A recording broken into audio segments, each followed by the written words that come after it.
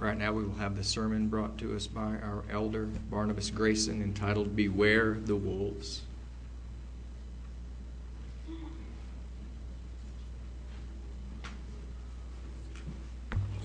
Good afternoon, everyone.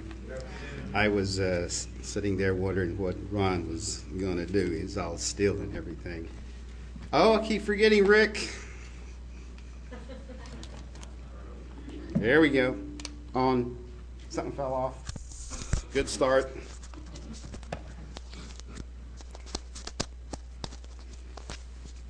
Green. Okay. Yeah, this is different. This is the first time I've had to look here, there, and there. My bubbles tipped a little bit. If you remember a message I gave some time ago where, the carpenter's level there, you think things are just, all level, an even keel, and then something comes along and it tips your bubble. So my bubbles tipped a little bit. But in a good way, I think. I hear you guys had just a little bit of rain. We had some rain down in Eufaula. I got out in it and I didn't mind. I just let the rain fall on me because it felt so good and refreshing. To hear the thunder, see the clouds, all that steam up there in the air, it just really was a blessing. And so standing there just taking it all in, I had to be thankful because, there are other parts of our world where, the rain is not falling. And it's just a blessing, even for just that small amount. Well, I didn't come to really talk about rain, but the title of this message is Beware the Wolves. There's been many books, I think, written about werewolves and ravening wolves, and books that have titles like Twilight and things of that sort. And you know that there are many religious programs out there in TV land, whether it's on cable or satellite or on the internet or on radio or wherever. You can tune into various religious programs. And one of the things that they have in common is that they all preach Christ. They all preach about salvation. You can look around at any city, in any town, and you're going to see dozens and dozens of churches, some kind of church there. It's all big business in a way. So only thing is that there are various doctrines and customs that some of them have that just don't quite follow the truth that we see in the Word of God. Because not all teach the doctrines of Christ. Some don't teach the resurrection because they believe that when a person dies that they're immediately gone to heaven. Or they don't believe in certain days. They might say, well, one day is better than the next, or any day doesn't matter. Or they may teach the law is done away. Instead, there's grace. So it kind of rings true when we think about the words of Christ when he said, many shall come in my name saying, I am Christ. In the book of Matthew, chapter 24, is where I would like to begin, and in verse 3, he was there sitting upon the Mount of Olives with his disciples, and they came to him privately saying, tell us, what shall the sign of your coming be, and of the end of the age? So they were looking at the second temple, and Christ had told them that the temple that they were admiring was going to wind up in a rubble, that there was not going to be one stone upon another, that it was all going to fall down and collapse. And they wanted to know, well, when is this going to be? What's going to be the sign of your coming and of the end of the world, or the end of the age? So Jesus answered, and he said unto them, take heed that no man deceive you. So out of all the signs that he was going to present, he was saying, take heed that no man deceive you. For many, he says, shall come in my name, saying, I am Christ, and shall deceive many. So this is the first of the signs, and from the time of Christ until now, many deceivers have come and gone, leaving behind various false beliefs and doctrines along the way, even bloodshed. But he goes on, I'm going to read the rest of the verses, but he goes on and he highlights all of those things that are going to occur, like wars and earthquakes and famines and so on. Those being the consequences of sin and man's lack of knowledge of the way to peace. So the Apostle Paul was saying this. Let's go to 2 Thessalonians chapter 2. Now we beseech you, brethren, by the coming of our Lord Jesus Christ, and by our gathering unto him, that you be not soon shaken in mind, or be troubled, neither by spirit, nor by word, nor by letter, as from us, that the day of Christ is at hand. So apparently the church at Thessalonica was of the idea that the day of the Lord was upon them. But the Apostle Paul tells them not to be shaken in mind. So there were some who had upset their thinking, upset their mind, shaken them up, and so they were troubled. And he tells them not to be troubled. Because in verse 3, let no man deceive you by any means, for that day shall not come except there come a falling away, which is an apostasy or a defection, or like a revolt or rebellion. And in conjunction with that, we know later that there is to come an Antichrist in verse 4 who opposes and exalts himself above all that is called God or that is worship. So that he as God sits in the temple of God. That temple that is yet to be built in some way, or some structure that is going to be a place of worship, showing himself that he is God. Let's drop down to verse 8. And then shall that wicked be revealed, whom the Lord shall consume with the spirit of his mouth.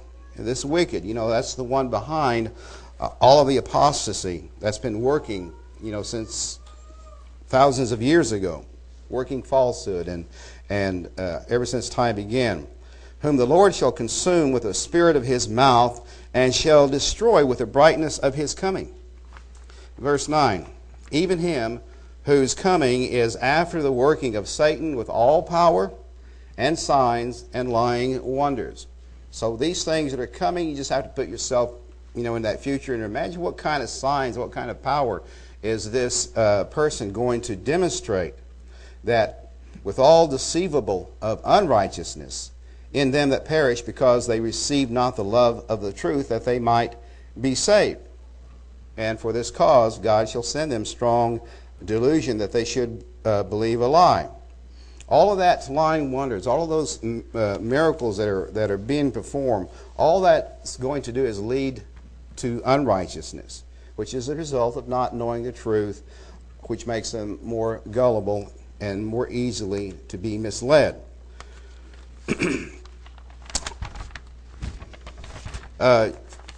John chapter 10. Now these Thessalonians, they were living in troubled times. And just as we are today, feeling, at times the presence of the pressures of godlessness in our society, in the world around us, various parts of the world where there's, murder and wars and killings and all sorts of devastations going on. And it's a time when really we must be on our guard against any deceivers. Because as Christ said, to take heed that no man deceive you. In John chapter 10, verse 1, he says, Verily, verily, I say unto you, he that enters not by the door into the sheepfold, but climbs up some other way, the same is a thief and a robber. This word thief is from the Greek word kleptos, which means this they take by stealth. And you've heard of the phrase, perhaps, a kleptomaniac. I mean, he just can't help but steal. That's just his habit. He's a kleptomaniac. Goes into store and snatches something. I forgot one of the news programs last night was about watching your possessions wherever you are, maybe in an airport or some place, public place, that you should be aware that there are people who are sizing you up to see what they can get from you. And it showed this man who was sitting on a bench, and he had his possessions next to him. I think is in this airport. And they were waiting for the right moment for him to be distracted because he had some luggage or something there on the floor. And so he bends over, and while he's fooling around with his stuff, the thief just quickly takes that possession that he has. And it shows him getting up and looking for it. It's not there, and he stands up and he looks all around for it. He's been ripped off, or however you want to say it, torn off. But that's the way thieves work. They do it by stealth. And then the narrator said that, I don't carry your purse, but my wife does. I don't see how she does because it's real heavy. If a thief got hold of it, it'd probably hold him down. But I just had to call her last night because she's in Oklahoma City. And I told her, be careful where you hang your purse or how you hold your purse, because that kind of sent a little bit of alarm in me, because it's just so easy that if you hang your purse on the back of a chair, and it showed this thief doing this, because the cameras are everywhere, and it showed this thief pretending he was on his cell phone, and he had his jacket off, and as soon as the woman was distracted, he just took the purse off of the back of the chair, the strap that holds the purse, and he put it under his jacket, and he was gone. So, this is a thief. This is their MO, their method of operation, as the detectives like to call it. They take things by stealth. And then you have this robber here. The same as a thief and a robber, and these are the ones who do things by force. They might point a gun at you or hold a knife to you. And they're looked at, these people that enter not by the door into the sheepfold, as the same as a thief and a robber. But he that enters in by the door is the shepherd of the sheep, because they do so openly, they do so honestly, they have the authority and the keys. And in our world today, we have to, watch, be on guard, and we always have to lock our door. And I remember a time when we didn't have to do that. We had a screen door on our house, and we just left it open. And I may have mentioned that even the cats, they wore a little hole in the screen, and they come in and out. But those were the old days. Nowadays, you lock everything up, because you know that there are thieves and robbers out there, and they're looking for those ready-made opportunities to find a way in through a window, an unlocked back door, or whatever. But this that he that enters in by the door is the shepherd of the sheep. To him the porter opens, and the sheep hear his voice, and he calls his own sheep by name, and they lead him. They trust and they follow him, because there's familiarity, there's recognition, and there's unity. And if things kind of look amiss, then they realize, something doesn't seem right. And when he puts forth his own sheep, he goes before them, and the sheep follow him, for they know his voice. But a stranger will they not follow, but will flee from him, for they know not the voice of strangers. Because, something strange about the whole situation that alerts them to something unusual, something going on in the neighborhood. So who do you call?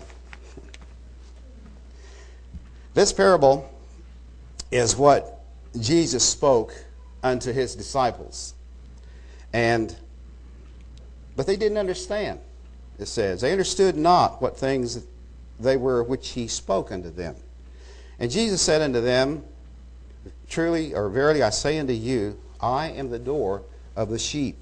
All that ever came before me are thieves and robbers, but the sheep did not hear them. Before him came, false prophets and saviors claiming to be God sent as deliverers. I am the door. By me, if any man enter in, he shall be saved, and shall go in and out and find pasture. So the point in all this is for us that we should follow Christ, the shepherd, and you won't go wrong. The thief comes not but for to steal and to kill and to destroy. I am come that they might have life, and that they might have it more abundantly. I am the good shepherd.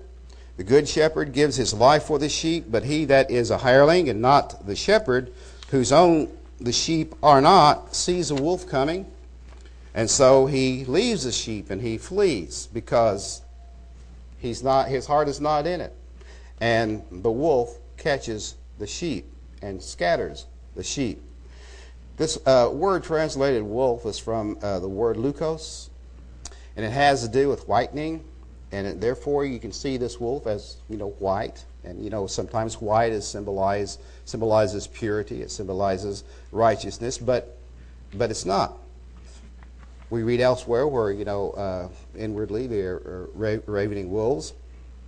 But the hireling fleeth because he's a hireling and cares not for the sheep, only for himself.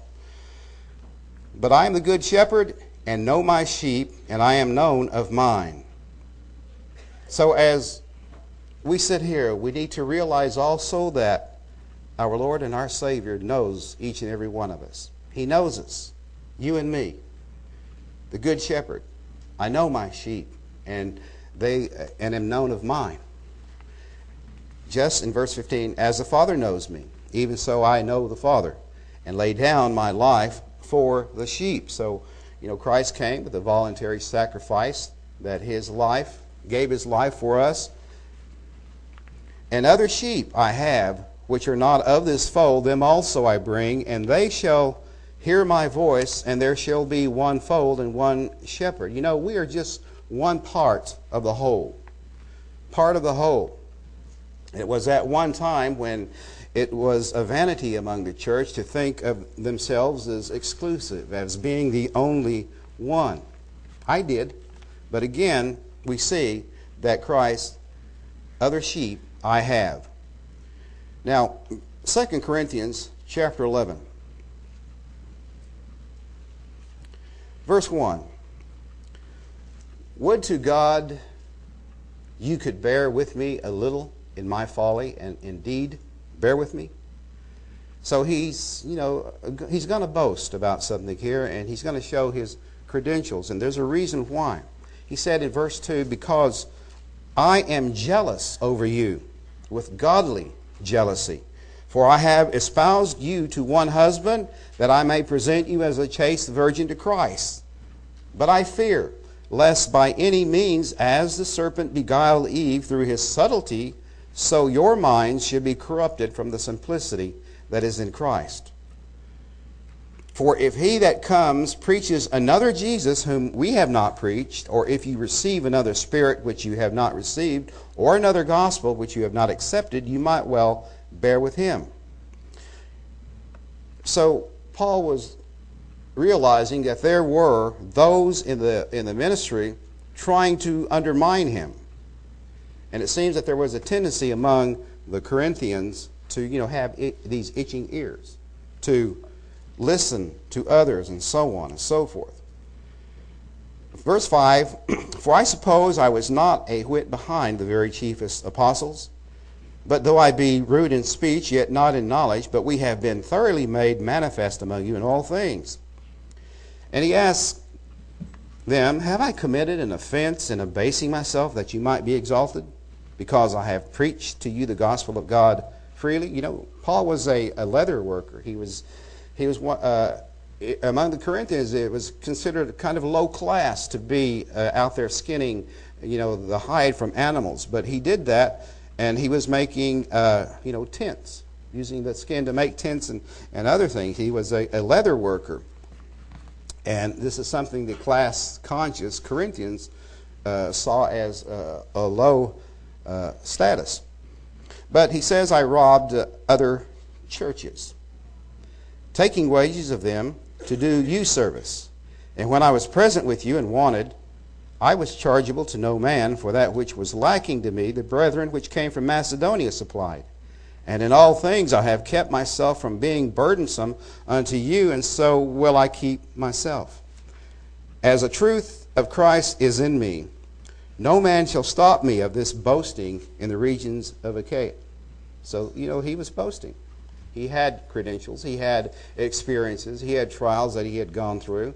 And so he was bringing those up, and what he called a little in my folly, to bear with him, because he was going to show what he did.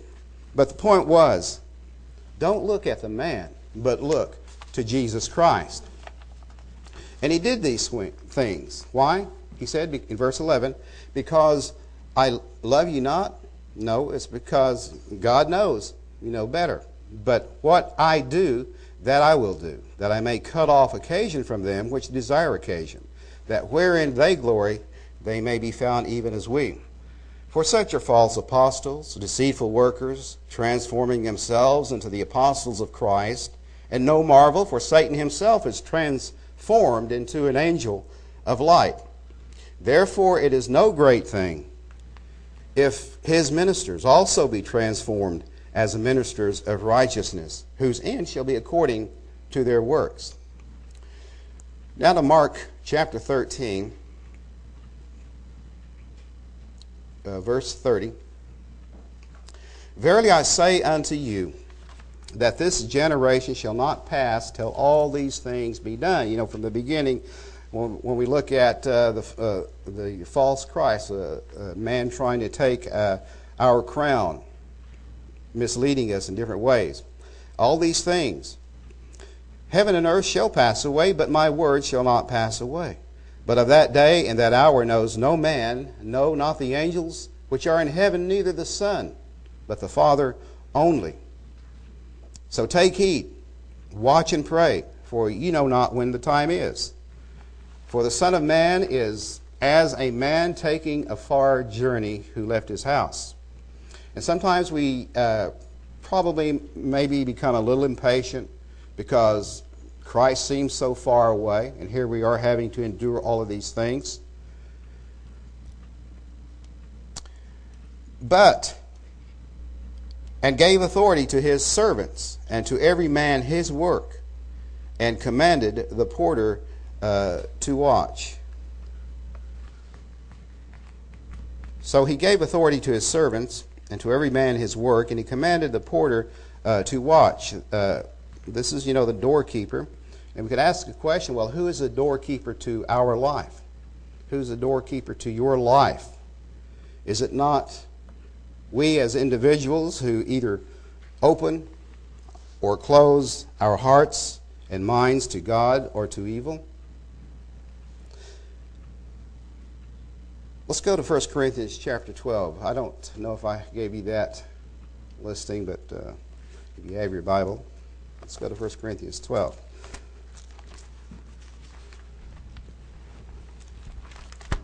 Concerning spiritual gifts, brethren, I would not have you ignorant. You know that you were Gentiles, carried away unto these dumb idols, even as you were led. Wherefore I give you to understand that no man speaking by the Spirit of God calls Jesus accursed, and that no man can say that Jesus is the Lord, but by the Holy Spirit. And he says in verse 4 that there are diversities of gifts, but the same Spirit. And there are differences of administrations, but the same Lord. And there are diversities of operations, but it is the same God which works all in all. So even though you have these various diversities of gifts, it's God who works all in all. But the manifestation of the Spirit is given to every man to profit withal. For to one is given by the Spirit the word of wisdom, to another the word of knowledge by the same Spirit, to another faith by the same Spirit, and to another the gifts of healing by the same Spirit, to another the working of miracles, to another prophecy, to another discerning of spirits, to another diverse kinds of tongues, to another the interpretation of tongues. But all these worketh that one and the selfsame Spirit, dividing to every man severally as he will. You can read the rest of the verses, but let's drop down to verse 29, or verse 28, that is. Now we're the body of Christ, members in particular. And we see in verse 28 that God set some in the church. First, apostles. Secondarily, prophets. Thirdly, teachers. After that, miracles. Then gifts of healing. helps, governments, diversities of tongues. And the question is asked, are all apostles? Are all prophets? Are all teachers? Are all workers of miracles? Have all the gifts of healing? Do all speak with tongues? Do all interpret? Obviously, we don't have all. There's a lot of things that we fall a whole lot short in, but God's Spirit is in them. Even those who may have to endure sicknesses or certain trials in their life.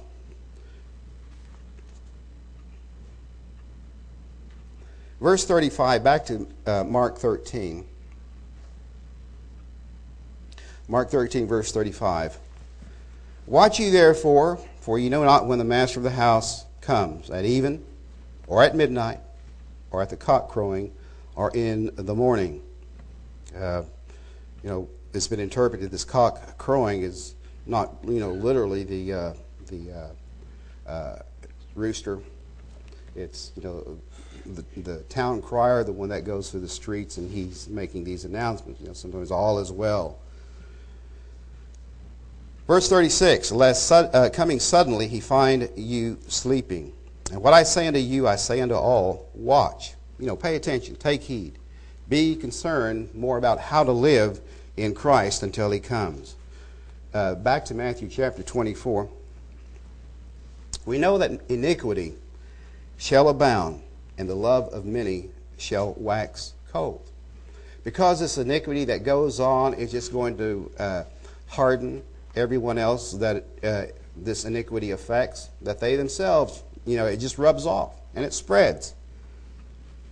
But he that shall endure unto the end, the same shall be saved. Those that, endure in the faith of Jesus Christ and his doctrine, they shall be saved. They won't be falling away, but holding on to the faith. And this gospel of the kingdom shall be preached in all the world for a witness unto all nations, and then shall the end come. There are many missionaries today spreading, the gospel, spreading it around, maybe not perfectly, but, a groundwork is being laid for the closing days of this age, when the angel too will bring the gospel of peace.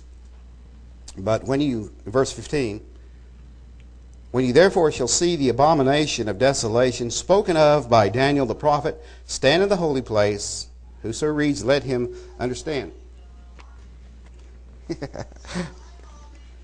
Thought it was hearing voices.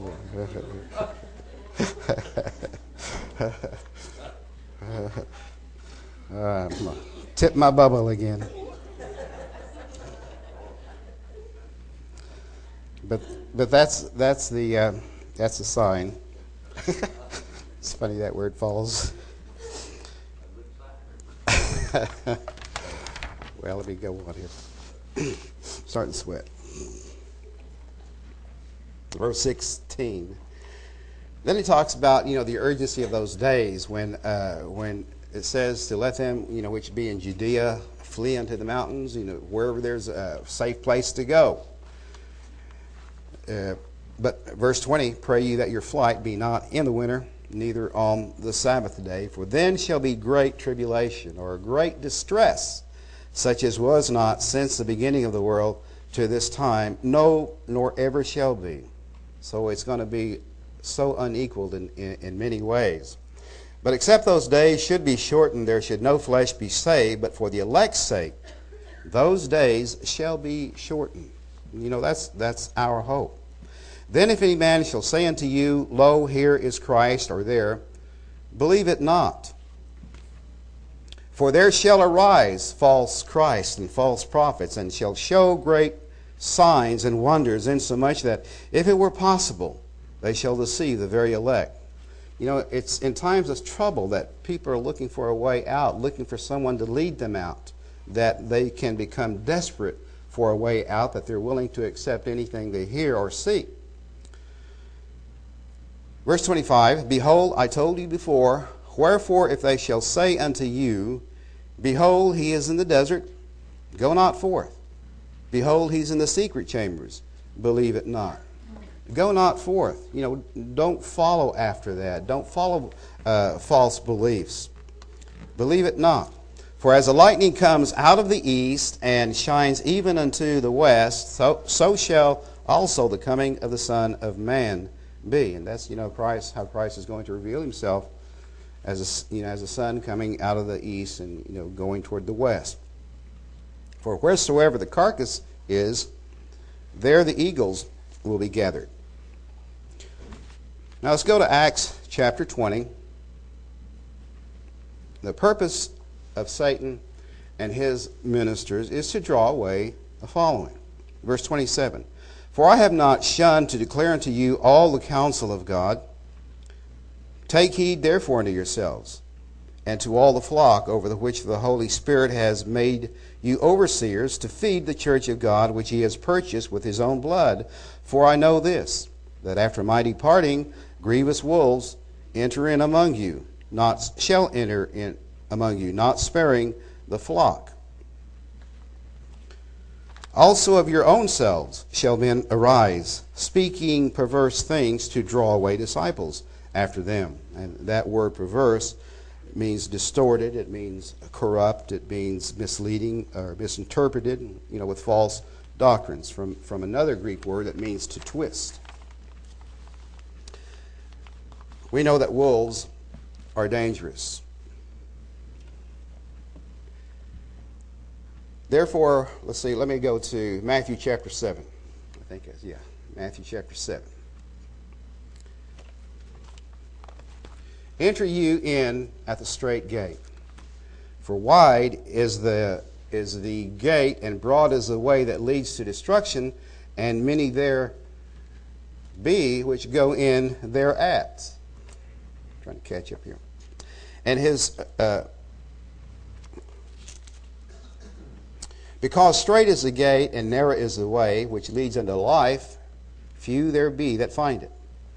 Beware of false prophets, which come to you in sheep's clothing, but inwardly they are ravening wolves. You shall know them by their fruits. Do men gather grapes of thorns, or figs of thistles? Even so, every good tree brings forth good fruit, but a corrupt tree brings forth evil fruit. A good tree cannot bring forth evil fruit, neither can a corrupt tree bring forth good fruit. Every tree that brings not forth good fruit is hewn down and cast into the fire. Wherefore by their fruits you shall know them.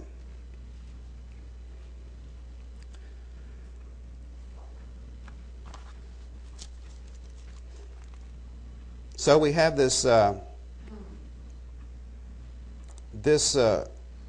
one of the ways to fend off these wolves is to watch whom you follow. You don't go along with the crowd because everybody's going that way, unless you're sure of where it's all leading, and it needs to be following Christ. There's always two choices. You got the good fruit and you got the bad fruit. You got the thistles and the grapes and all that. So there's choices. The second way to fend off these wolves is just take heed that no man deceive you. Use that fruit test that we read in verses 15 through 20. And the third thing is to take care in thinking that great works are a definite or a definitive sign of faith. Verse 21. It says, not every one that says unto me, Lord, Lord, shall enter into the kingdom of heaven, but he that does the will of my Father which is in heaven. Many will say to me in that day, Lord, Lord, have we not prophesied in your name, and in your name have cast out devils, and in your name done many wonderful works? And then will I profess unto them, I never knew you. Depart from me, you that work iniquity. The fourth thing is to abide in the doctrine of Jesus Christ. Let's go to 2 John chapter 1. Verse 6. And this is love, that we walk after his commandments. This is the commandment, that as you have heard from the beginning, you should walk in it. For many deceivers are entered into the world, who confess not that Jesus Christ is come in the flesh. This is a deceiver and an antichrist. Look to yourselves that we lose not these things which we have wrought, but that we receive a full reward. Whosoever transgresses and abideth not in the doctrine of Christ has not God. He that abides in the doctrine of Christ, he has both the Father and the Son. And if there come any unto you and bring not this doctrine, receive him not into your house, neither bid him Godspeed. For he that bids him Godspeed is partaker of his evil deeds. So we walk after his commandments, and we walk after his truth. But let's go back to Acts chapter 20, so that we can conclude all of this with the Apostle Paul's concern. Verse 34, or 31, therefore watch, and remember that by the space of 3 years I cease not to warn everyone, night and day, with tears. So, Paul had a great concern of what these grievous wolves could do. And now, brethren, I commend you to God and to the word of his grace, which is able to build you up and to give you an inheritance among all them which are sanctified. So, that great concern that he had, he has to commend all of them to God. So it's up to us to follow God in the right way, that we go on, to receive the inheritance that's in store for us. So we are all in this faith together, and let us just hold fast to the crown, and let no man take that crown, and fight the good fight of faith. And when we doubt, when we come across choices that we are in doubt, here's what we do. We ought to obey God rather than man, and taking heed that no man deceives us.